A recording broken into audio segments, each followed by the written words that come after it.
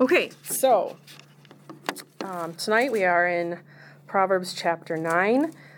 This may be a familiar passage to some of you.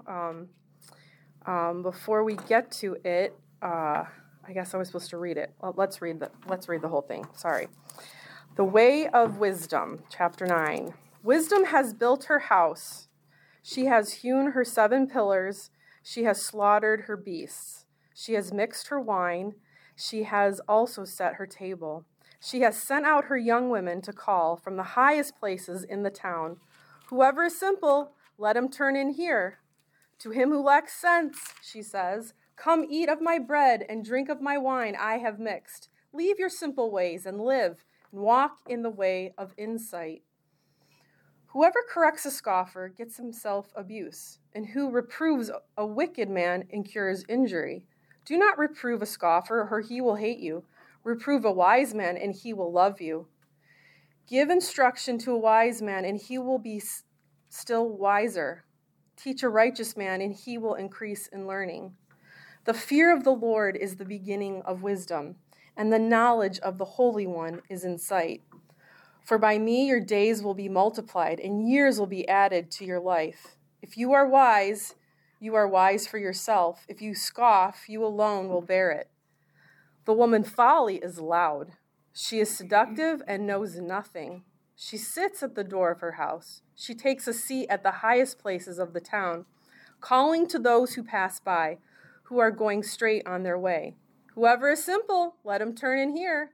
And to him who lacks sense, she says, stolen water is sweet, and bread eaten in secret is pleasant. But he does not know that the dead are there, that her guests are of the depths of Sheol.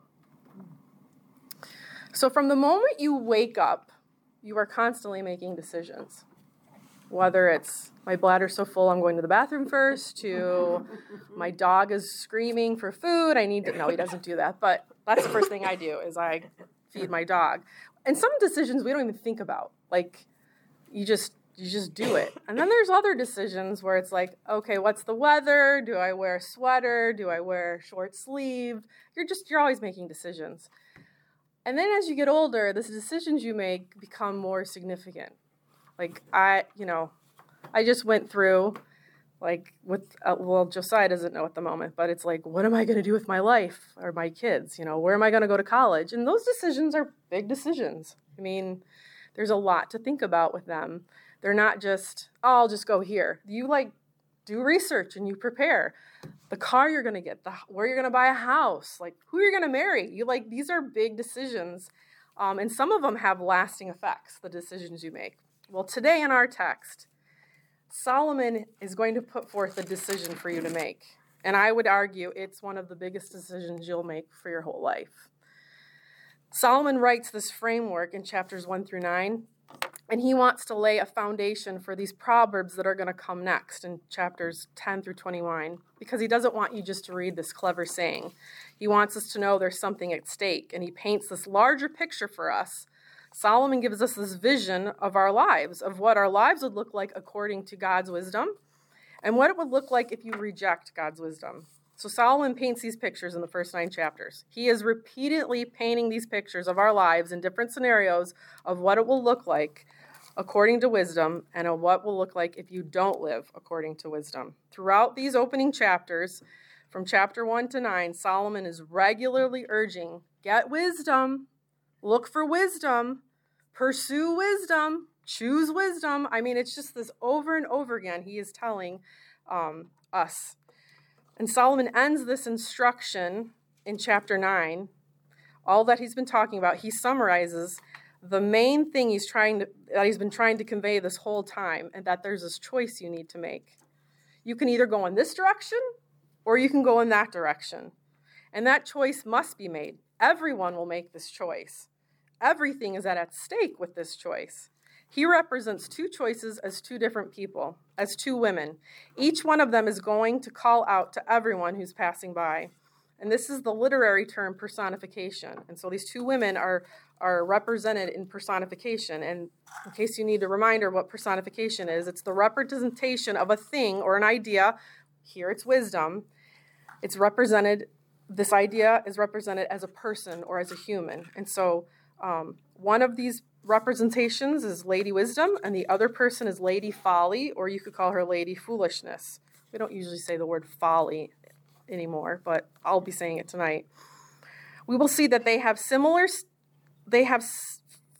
few similarities, like both homes are at the highest place of the town, and both are offering food and drink. Even though they are both making the same invitation, the choices they represent couldn't be more different. In fact, the two women are directly competing against each other. They have rival invitations. Chapter 9 starts with Lady Wisdom in all her splendor, her preparedness. Then chapter 9 ends with Lady Folly and what she represents. These two chapters are bookends, and what is in the middle is the key to understanding them and what is at stake. Verses 7 through 12 tell us the most important truths. The center of our text is where we find God's wisdom for us. It points to the main point of the chapter, and indeed a repeating of the main point of the whole book of Proverbs. So let's first look at Lady Wisdom. I'm actually going to read her again, just to refresh your mind on her. Wisdom has built her house. She has hewn her 7 pillars. She has slaughtered her beasts. She has mixed her wine, and she also set her table. She has sent out her young women to call from the highest places in the town. Whoever is simple, let him turn in here. To him who lacks sense, she says, come and eat of my bread and drink of my wine I have mixed. Leave your simple ways and live and walk in the way of insight. Now Solomon, on behalf of God, invites us to use our imagination here. There's a vivid picture. So we have poetry. We're in poetry literature, right? So we should be anticipating and thinking about what this looks like, what we're reading. These two women are standing in front of their houses, and we are to see that. These two houses also have 2 separate paths that lead to their houses. And on one side, we see Lady Wisdom. That's who we'll focus on first. The scene at Lady Wisdom's house, well, she's prepared a great feast. She started literally from scratch. She built the home, and it's magnificent. It has 7 pillars, probably to show just how big and grand this house is, with many rooms. Now, the number 7 in the Bible, the scriptures uses the number 7 as a symbol of perfection or completeness. So these pillars would well point to the qualities in Wisdom and her work. We must see that the point that Wisdom has done all the work. She's the one working. And she's done all of this labor, and she's done all the finishing touches. She's all set. She's ready for company. She's been preparing her home. And if you can picture maybe like a veranda area with like a table that the feast is on, it's a banquet. Now the text says she slaughtered the beast for the meal, which means she's prepared the meat. It says she mixed her wine. Now I read some commentaries and they're like, maybe she added honey or spices. I don't know. I don't know anything about mixing wine. But the point is she did it to like enhance the taste. She's arranged the tables, she's done all of it for her guests. All they have to do is come. And the maids that work for her young women, she sends them out to invite people in. But she doesn't expect them just to do it because she's also personally calling out the invite to people. We read with all this detail that Lady Wisdom is about something. It's obvious that her labor and her preparation have been done with confidence that she has something to give. She has something to offer. So after she has prepared this feast, she speaks with a clear, confident voice. She isn't shy because she knows what she has to offer is good. She knows that when you come to her house, she has something there for you. It's good, something to feed on, something to live on. It's nourishing. It makes you healthy and strong. So she speaks out with this confidence by saying, come and eat my food. Come and drink my wine. Lady Wisdom clearly is unashamedly calling out for you to leave your simple ways and for you to live. Now we turn to Lady Folly. So let's read starting in verse 13 to be familiar with her. The woman Folly is loud. She's seductive and knows nothing. She sits at the door of her house and she takes a seat on the highest places of the town, calling to those who pass by, who are going straight on their way. Whoever is simple, let him turn in here. And to him who lacks sense, she says, stolen water is sweet, and bread eaten in secret is pleasant. But he does not know that the dead are there, that the guests are in the depths of Sheol. So God also wants us to paint this picture of her as well. And it appears she's trying ever so hard to be attractive. Verse 13 says that she's seductive, but she has to try hard because verse 13 also says she's loud and knows nothing. We see her character. That word seductive takes us back to Becky's lesson last week in 5:3 of the adulteress. You can also see the same language in chapter 7, verse 21, which we haven't taught on. But the fact that she knows nothing tells us that this is someone with extreme lack of no sense. She's lacking sense. She's not presenting herself as Lady Wisdom does, who stands with confidence in a warm, welcoming way. No, Lady Folly isn't standing with her invitation. What is she doing? She's sitting. Maybe she's being lazy in the doorway. It doesn't say that, but she could be. Now, but there's something uneasy about her home. Now, on the front, it appears fine, but if you look through the door, if you look through the windows of her home, you'll see that there's nothing there. So have you ever been in a play and like the front of the stage, like, it's like a storefront or a home, and then you walk behind it and there's nothing? So like, this is what it is. It's like a play or a movie set where the front looks great, but when you look closer or go inside or behind, there's nothing there. And like, I'm not making this up because she admits that this isn't good. Look at verse 17. It says she has stolen water and that she has stolen bread. She just has nothing good to offer. Now, there's more unease when it comes to her home. Did you catch the initial reading? If you look more closely as you peer into the windows, you will see a movement of shadows. And who is that? It's the dead. The dead are there. Those are her guests. Verse 18 tells us her guests are of the depths of the grave. Folly's path brings death with no eternal hope held out. Now make sure you notice this. It may seem obvious, but don't miss that both of these women, Lady Wisdom and Lady Folly, are speaking to the same audience. Verse 4, that's Lady Wisdom, and verse 16, that's Lady Folly, are identical. They both cry out, "Whoever is simple, let him turn in here." Both say to those who lack sense or lack judgment, their audience is the simple and the ones who lack sense. Now, we've seen this before. Go back to chapter 1 when Mom taught. Chapter 1, verse 4. I'm in the middle of a sentence. So I'll just start with verse 2. To know wisdom and instruction, to understand words of insight, to receive instruction in wise dealings, in righteous justice and equality, to give prudence to the simple, knowledge and discretion to the youth. And so we've seen here that this book is to give instruction to the simple, to talk to the simple, and there's a warning in our book for the simple. And honestly, we're all the simple, and I think Mom covered that. We all start off not knowing anything. And as I look at the table, I still instruct Josiah, who's 18, but Bree's got a lot of simple minds in her home that she'll be doing instruction with. There are things that they just don't know yet. We know a little bit more than Melody does now, but there's still stuff we need to learn about. And so all of us are simple. But this is a final picture operating in the context of these first 9 chapters, speaking to every human being and focusing especially on those who have not found the good path, or for us who are tempted to wander off the good path. It is clear in chapter 9 what God's word is saying. Listen, you need to make a choice. Everyone needs to choose. Which house will you go to? Which will you choose to start your path? How will you live your life? What way are you going to go? And so to help us consider this choice, Solomon provides us with some valuable information sandwiched between these two choices. He's especially eager for us to know more about this house of wisdom, this path of wisdom. It's clear that Solomon wants us to go this way. The middle section shows wisdom in a positive light and folly in a negative light.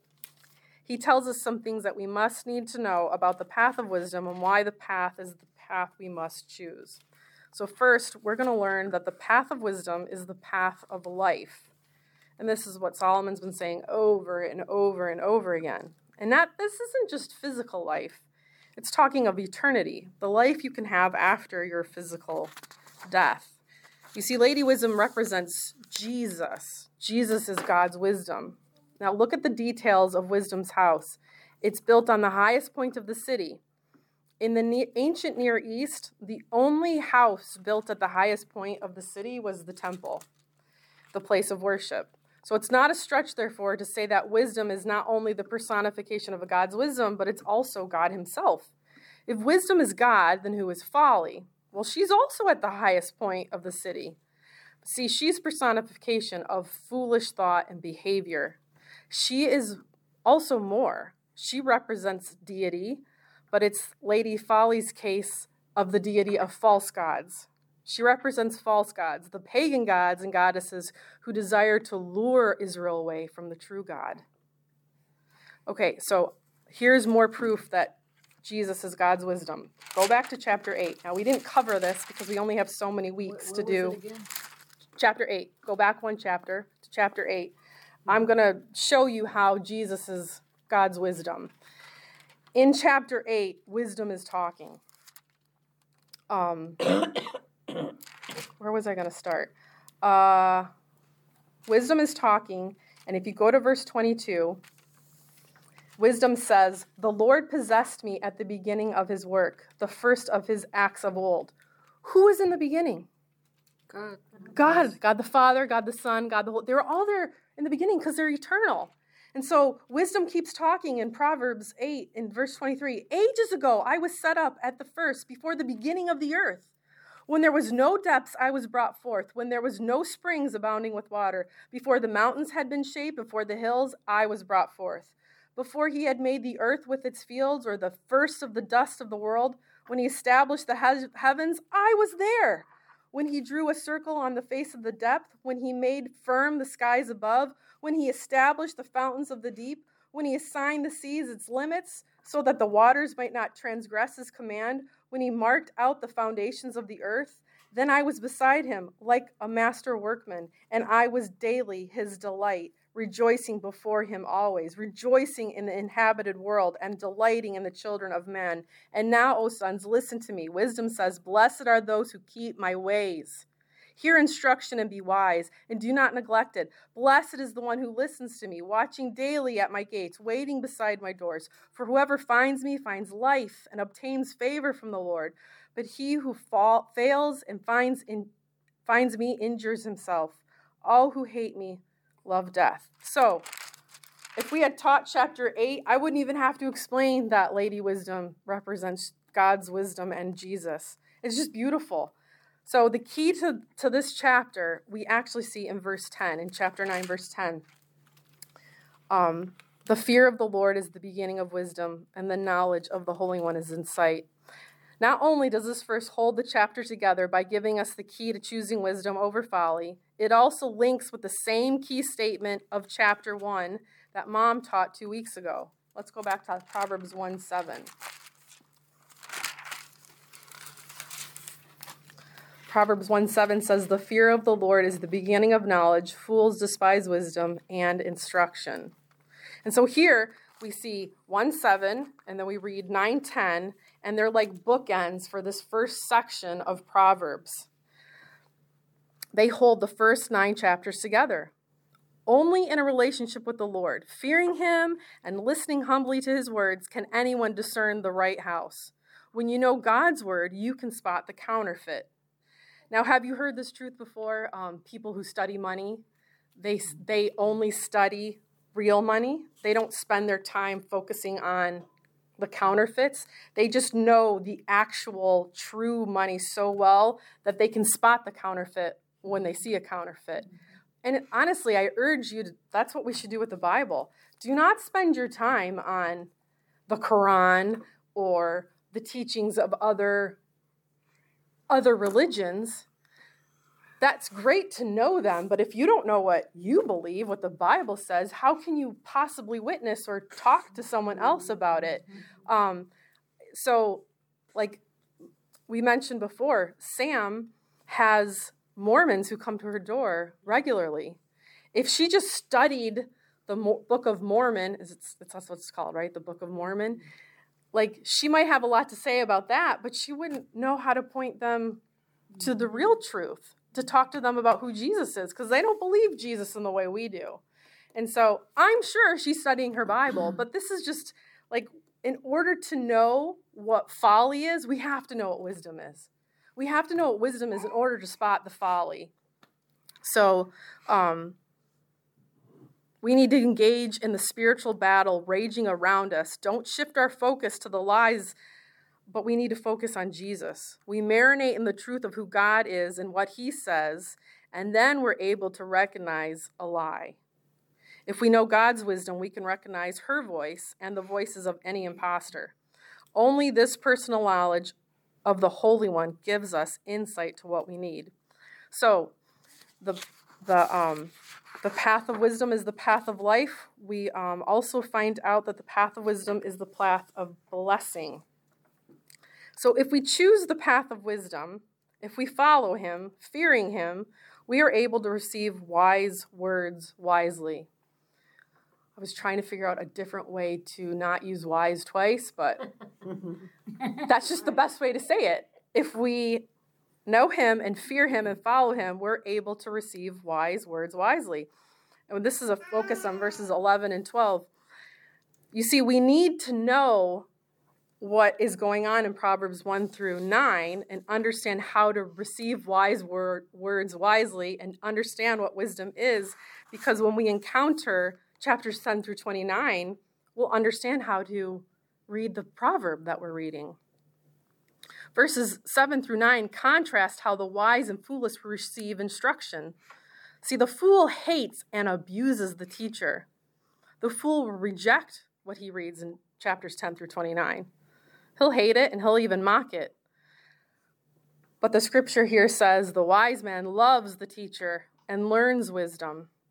And when I say teacher, I don't just mean me or Mom or Becky or Sue, who will be teaching in a couple weeks. I mean the authority of God's word. Your teachers and your pastors are the tools that God uses for you to hear the word, but we don't speak. This isn't Courtney's authority. This isn't my words. This is God's words. And so the foolish man will hate what I say and even abuse me, or you if you're speaking the truth. But a wise man loves to learn about the Lord and is thankful when you point truth out to them. And so because of that, we get more wisdom. And so because of that receiving instruction, we are just blessed more and blessed more. And if you listen to wisdom and you grow, it's just a life of blessing. But also, there's a warning for those who reject God. It says the fool will experience the result of their decisions alone. They won't be with the Lord. So the path of wisdom leads to life. It leads to blessing. But the path of wisdom also starts by humbly turning to God. Chapter 9 is the Lord calling you and me to know and follow him and only him. That choice we all have to make that choice. The book of Proverbs is urging us to choose God. Choosing the path of wisdom is choosing to turn and follow God's plan that he provided in the life and death of Christ. His life and death leads us to life. Go back to Proverbs 4. These paths were actually talked about before, but we didn't cover them. If you go to Proverbs 4, verses 18 and 19, it says, "The path of the righteous is like the light of dawn, which shines brighter and brighter until full day. The way of the wicked is like a deep darkness. They do not know over what they stumble." Again, the path of wisdom is light and life, and the path of folly is wicked, darkness, and death. Now, there's a special focus emerging in the nature of wisdom's call to us, her invitation to the simple people. We see this in verse 6. She says, "Leave your ways." So there has to be an action. You have to turn to her path. You have to leave where you are and go to her. Leave your simple ways and live. Turn away from your old life. Repent of your sin. Trust in me, and you will have life, is what she's saying. Lady Wisdom did all the work for her banquet, and she invites people to. And this should sound familiar. Jesus did all the work for us. We don't have to earn our salvation. He did the work for us. He lived the sinless life that we couldn't. He died and took on God's wrath that we couldn't take. He did all of that for us. He did that all for us who are sinners who will turn to him. What are we turning from? Our sin. Jesus died in the place of sinners who repent of their sin and trust God for their salvation. He took on God's wrath so we wouldn't have to face it.